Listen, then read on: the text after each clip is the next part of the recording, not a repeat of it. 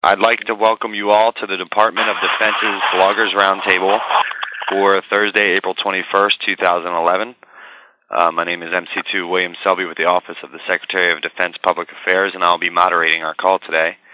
Today we are honored to have as our guest Major General Stuart Beare, Deputy Commander Police, NATO Training Mission, Afghanistan. He will share with you the current status of ANP growth and professionalization, along with the road ahead for enabling a culture of lawfulness and public service of the Afghan National Police and the development of Afghanistan's own training institution as they develop the ability over time to sustain a quality training system on their own.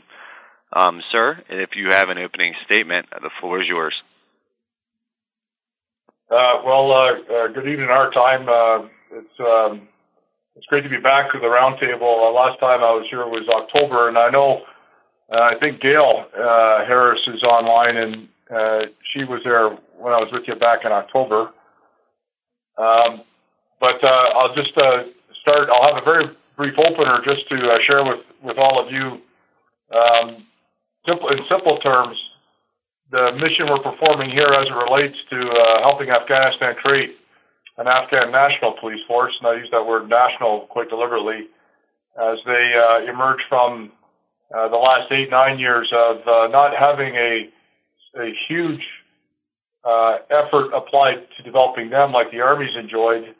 That effort only really coming online with NTM-A standing up in November of 2009. So since 2009, the NATO Training Mission, with our 33 nations and our about 4,000 military and police members, have worked to build the Army and the police forces of Afghanistan so that Afghanistan can provide more and more for its own security in the field. On the police side, we work each and every day with the Ministry of Interior, with about 200 professional advisors, military, civilian, and police, helping the ministry become more and more able to develop its police forces, train and educate them, and support them in the field while they do the jobs of ministries, to include running the ministerial institutions that allow police in the field to operate. Those institutions including their logistics systems, communications, recruiting, training, infrastructure, finance, all the things that we take for granted back home, that when they're working you don't know they're there, but the minute they're not working, you know they're there, or you know they're not working for you. And if anybody has never been paid on time, or if anybody's never gotten their supplies when they need them, they know then that there's a pay system or a logistics system. And for the Ministry of Interior and the Afghan National Police Force, we're helping them build those systems so that their people can actually do their jobs. And the other mission we perform routinely is to assist in bringing in the Afghan recruit into the training system in the 37 training centers across this country, to increase the quality of the training experience for those police officers, be they the patrolman level or the junior officer level, to increase the quality of the training experience in that training system so that they get more and more skill and knowledge and education, and then to facilitate their transition to the operational force, which is growing by leaps and bounds since we started the NTM-A effort back in November of 2009. The total strength of the police force back then, 95,000, today 125,000, and continuing to grow. So in very simple terms, the NTM-A mission is about assisting the ministry build itself. It's about creating the national institutions that connect the ministry to the fielded forces, read the police in the field, and it's about providing the support to the training effort that brings in the new recruits, officer and patrolmen, gives them the basic skills they need to join the force, and provide the professional training inside that training system so that the patrolmen can become leaders and the officers can become senior leaders in the National Police Force. And we're trending in all ways in the right direction, and more police forces are serving the people of Afghanistan each and every month as our recruiting and training effort continues to deliver more in quantity and more in quality.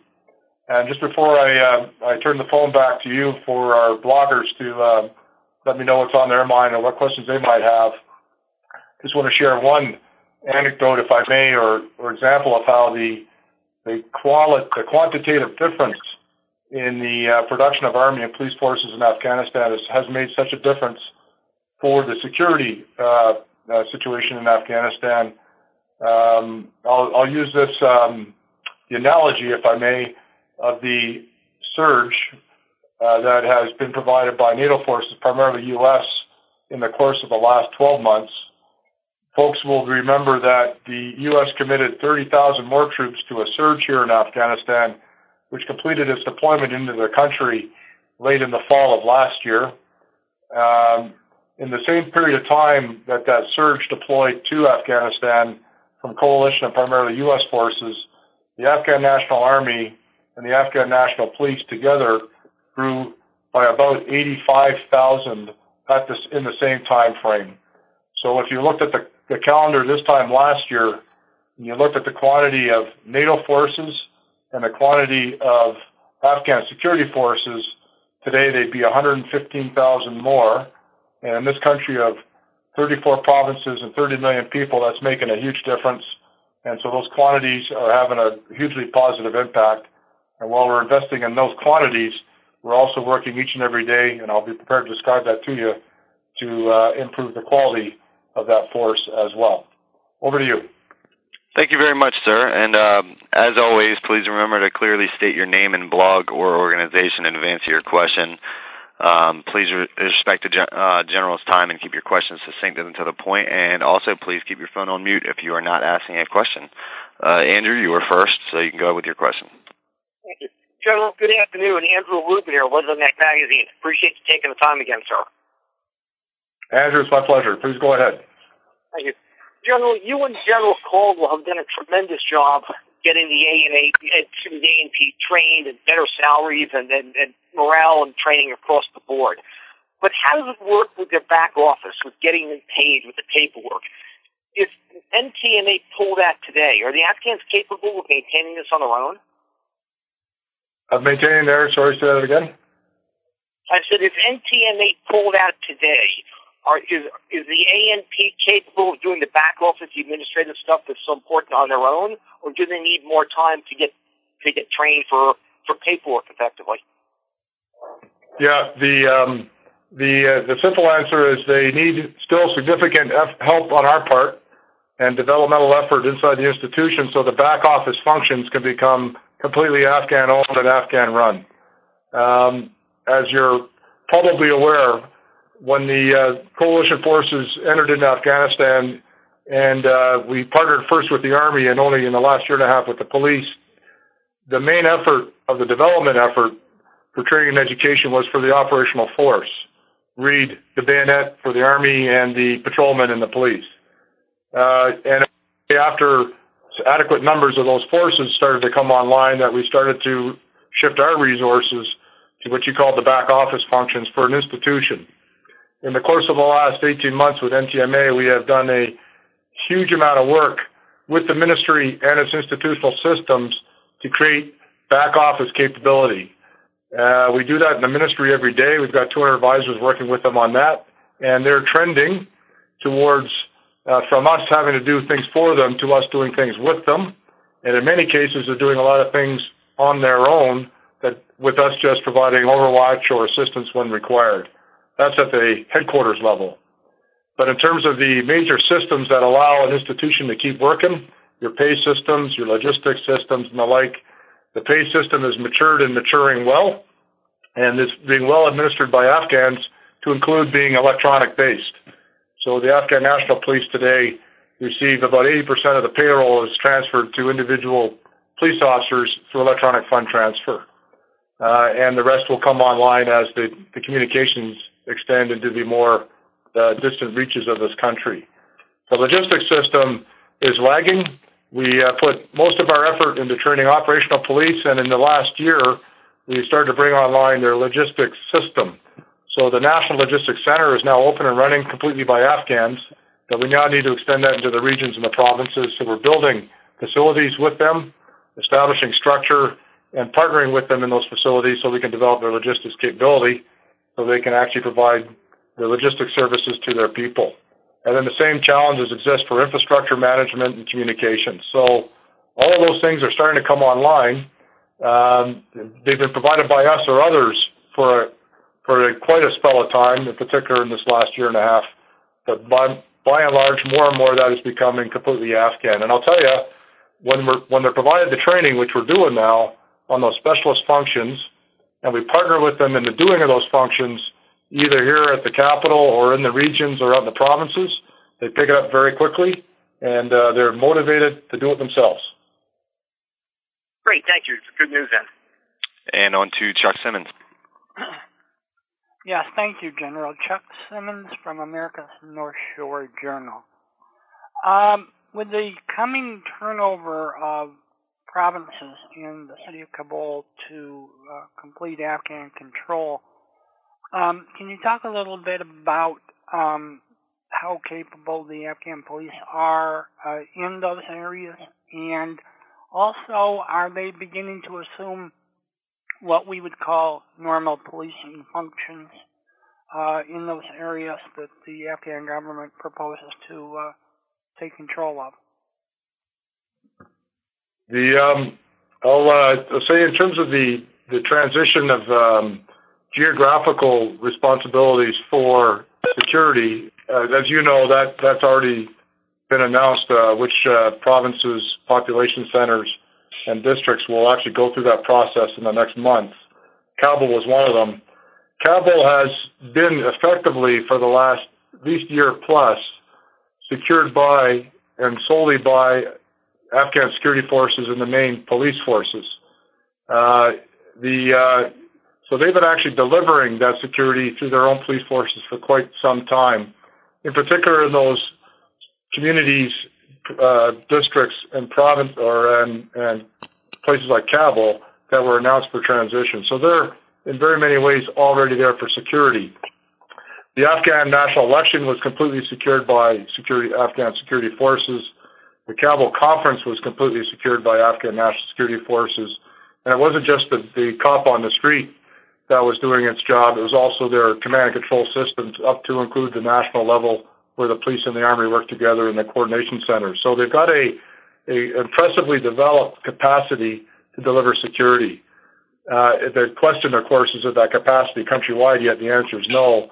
And there's places which are still significantly challenged by the Taliban and others, which prohibits them from taking full responsibility for security on their own.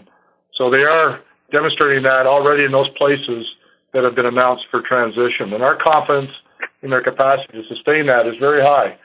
But it doesn't mean we're gone. They have lead, and should they require support, they call and it'll be provided. But the leadership in the provision of that security is theirs.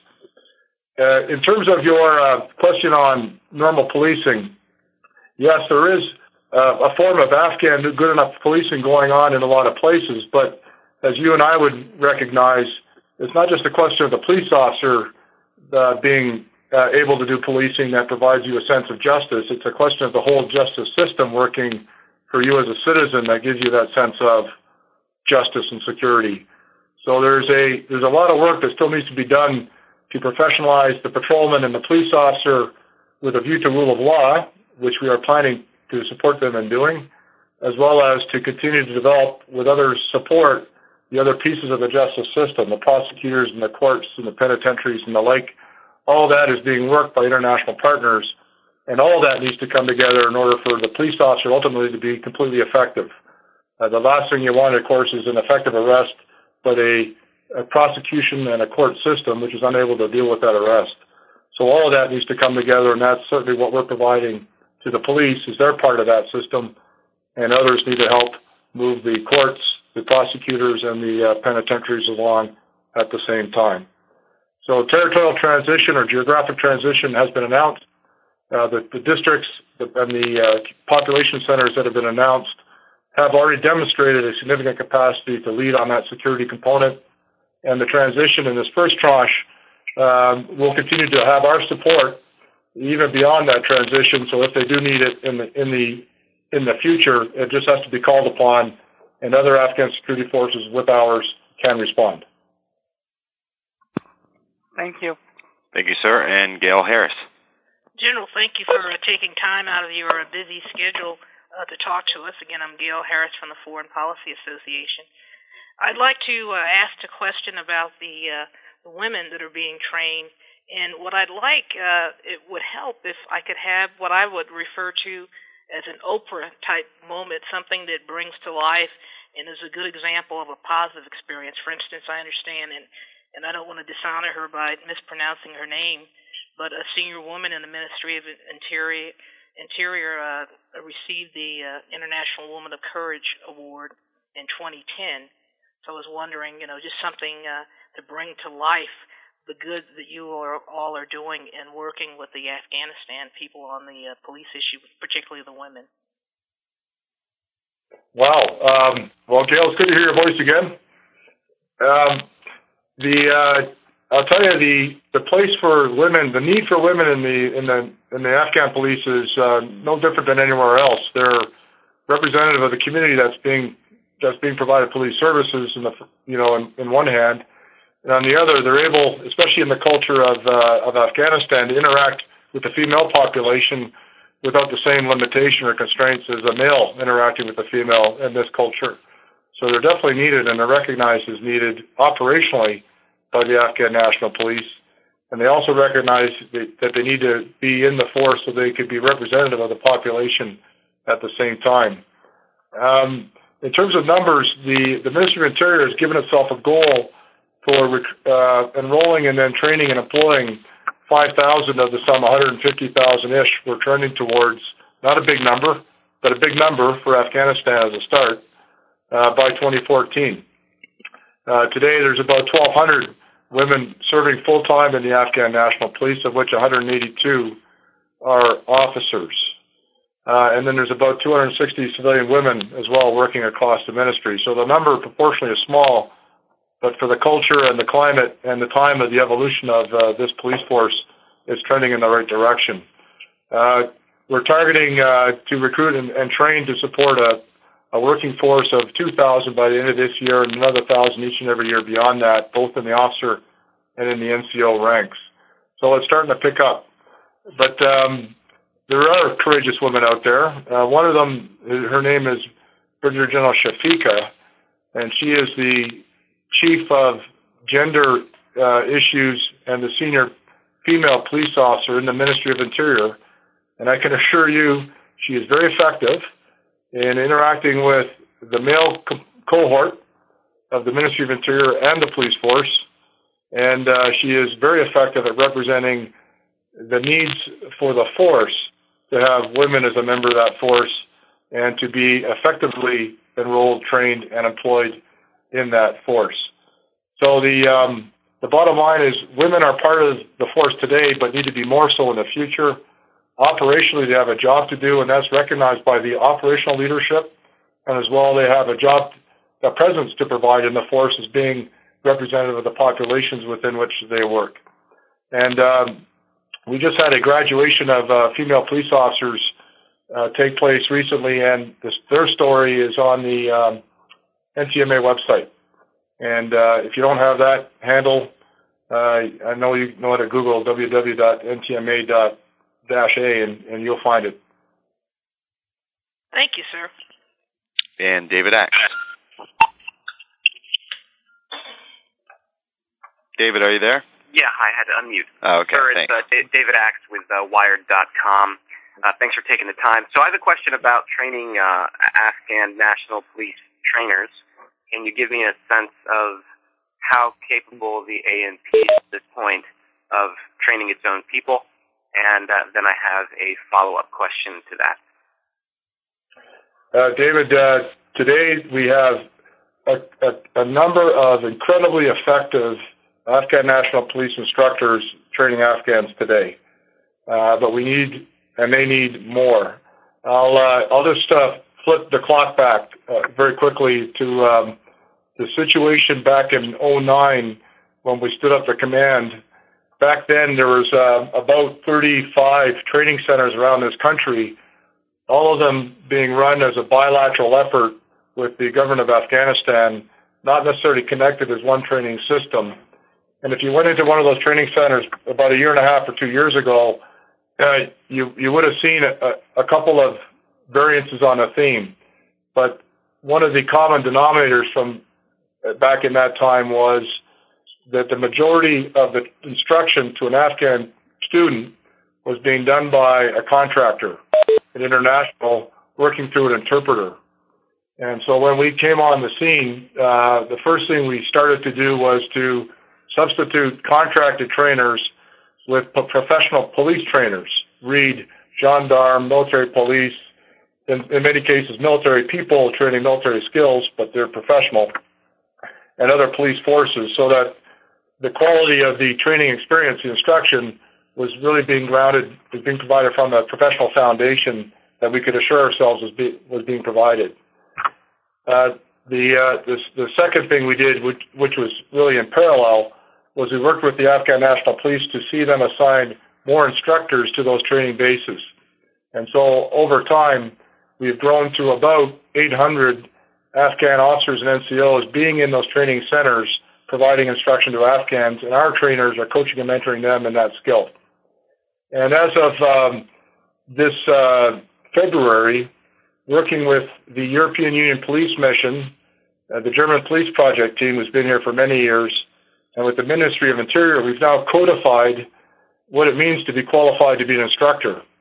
And that standard of instruction is 5 weeks of very high-end training, which translates a qualified police officer from being good at being a police officer to being good at instructing policing business. And so that 5-week program has already delivered about 450 what we call train the trainers, who are now have deployed in the last month to those 37 training centers. And by the end of this year, there'll be 900, and by the end of 2012, they'll be up and over 1,600. And not only will they have had, we've created the train the trainer, in other words, the classroom instructor will help them create their master instructor capability, so they're creating their future instructors themselves. I got to tell you, they have a huge appetite for education, and they have a huge desire to train and educate. And so there's no lack of will and no lack of human capital for this. We just had to package it right by putting professional police trainers in the training centers first, bringing more Afghans into the instruction base, and now giving them the benefit of that professional training on instruction so we can make it normal for that to take place in the future. It's a huge effort by us and by the Ministry of Interior, and it's paying off big time. There's some training centers today that I can tell you we can walk away from, and they'll deliver quality police officers tomorrow and for years ahead without us, because they've done this all along. Great, sir. My follow-up question, I was in Afghanistan just recently and spoke to a number of A&P trainers, NATO A&P trainers, who described the Afghan local police program. And I know that's still a new program, but the point they raised that's interesting to me is that the plan, they said, was for the A&P to take over administration and training of the ALP as soon as possible. Do you see the A&P as ready to handle directing the ALP?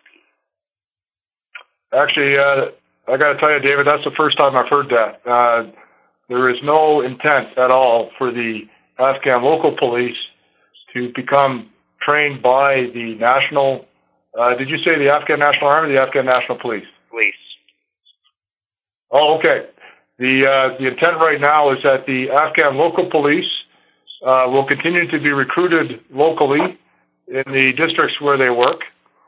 That will not take place until a district shura has taken place with the provincial governor, the provincial chief, the district governor, and the shura sitting with the government of Afghanistan saying they want an Afghan local police component. Shura number one. An Afghan local police unit will then not stand up until it can be partnered by our CIFSOC forces, our special forces, who will provide them that training. And it cannot be employed until that Afghan local police unit is actually recruited and controlled or being employed under the control of the Afghan uniformed police chief in that district. So the three components of the ALP are the shura wants it, and they have to convince the government of Afghanistan they want it. The second is that we provide partnering to that force in the form of our CISOC so that they get good training and good partnering. And the third one is that they're employed underneath the chief of the AUP in that district. There is no intention at this time to transition the training responsibility for that force to anyone other than our own special forces because we're still growing it at a great rate.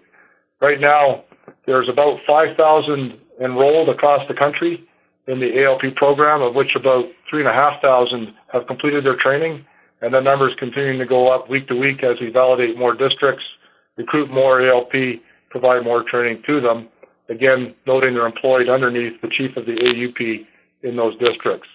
So no intent of transitioning that anytime soon, nor is there any need to yet, because we still need the Afghan National Police to be training its more professionalized force in those 37 training centers I was talking about. Great, thank you very much. And did somebody else join? Was there anybody who did not get a chance to ask a question? Okay, well, I think we have time for one more question, Andrew. Great. General Andrew Rubin again. Would like to talk about RC Southwest. The Marines gave the Afghan Army back the battle space in Nawa last fall.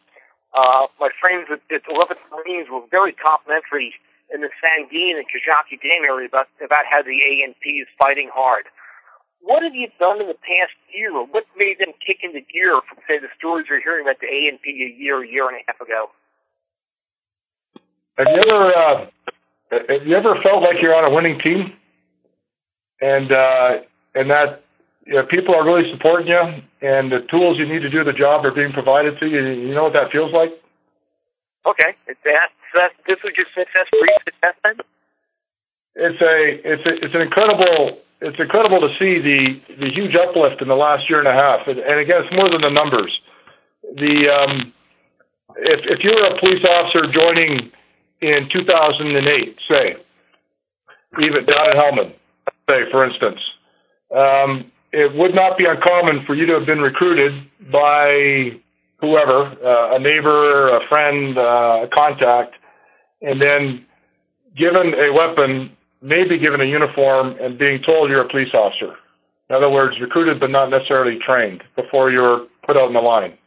So in 08, 09, that wouldn't have been uncommon. When you're put out in the line, it would not have been your pay back then would have been about $85, $95 a month, about half or just over half the living wage in Afghanistan. The uniform you're wearing may or may not have been a national uniform, and probably wasn't of the highest standard. Certainly didn't make you look like a professional necessarily. The equipment that you're given was probably inadequate for the job. Maybe you had vehicles, maybe not. Maybe you had communications, maybe not. And your leadership wasn't necessarily trained. There's no guarantee per se that the district chief or your leadership had actually had access to or been provided training themselves. So that sort of represented the state of many, not all, but many of the police forces in Afghanistan just 2 years back. In the last year and a half, by working with international partners in the ministry and really focusing on the entire condition of the Afghan National Police, we've done a few things. The first is every recruit gets trained. Now, we know that there are exceptions to that where people get around the system, but it's ministerial policy and it's our practice that every recruit gets trained. In the training base, you get a different experience than you would have gotten a year and a half ago, and I just described that earlier, as it's now a professional police trainer with Afghans providing you that training. But not only are you getting professional police training, you're getting literacy, mandatory, 64 hours for a patrolman and more for an NCO. So you're getting invested in as a human being, not just as a police officer. Your basic wage is now matching that of the Army, and that's $165 a month. And when you graduate, you get other skills and more time in, you get more pay. The other thing that's changed is when you march out of your training center with your electronic fund pay card, which ensures you get the money, not somebody else, and your ID card, you're also in a uniform which is a very professional-looking uniform made in Afghanistan by Afghans to Western military spec, from the boots on your feet, which many of our people wear because they like them, to the hat on your head. And as well, when you leave that training center and you join the operational force, you're more than likely to be led by NCOs who have now been trained, and officers who graduated from the 6-month OCS class and employed by district chiefs who are now participating in professional development programs. And then when you get into the field and you're operating within that leadership cohort for the Afghan National Police, you're seeing a whole lot more coalition forces that were there 2 years ago. So you're actually partnered, and the density of the Afghan forces plus ours just creates a complete winning combination. The sum of all those things is resulting in incredible progress in the face of huge risks and challenges still in the field, but incredible progress across the board. And people like being on a winning team, trained, educated, equipped, led, and partnered. And all of those are playing out, and we're seeing it in Helmand and in the Southwest, as well as many other places. Great. Thank you very much. Thank you very much, sir. And unfortunately, I think we're just about out of time. I'd really like to say thank you to everybody who participated for your questions, and sir, thank you for your time as well. Did you have any closing comments, General Beare? I will say that while time is short, I'd like to assure you that while all this training and education is going on, we are working very hard and very well with the Afghan police recruiting system, which is really charging hard, recruiting at about, I think we're about 2,600 recruits a month now, which is extraordinary compared to where we were 3 years ago.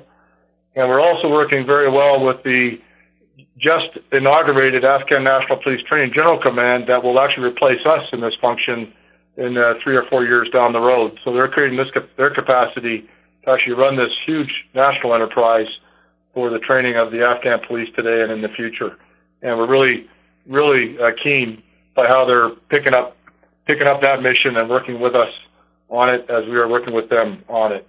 And my last comment is to thank all of you for your interest in what's going on in Afghanistan, and I know for your support for all the American men and women, God bless them, that are here, that I have the pleasure of working with, as well as all their partners international, which includes me, in the doing of this mission. So thank you for that.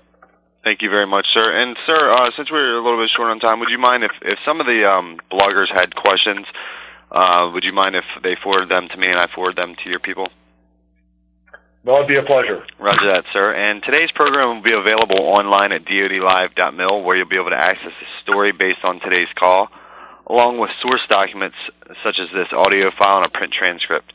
Again, thank you, Major General Beare and our blogger participants. This concludes today's event. Feel free to disconnect at this time.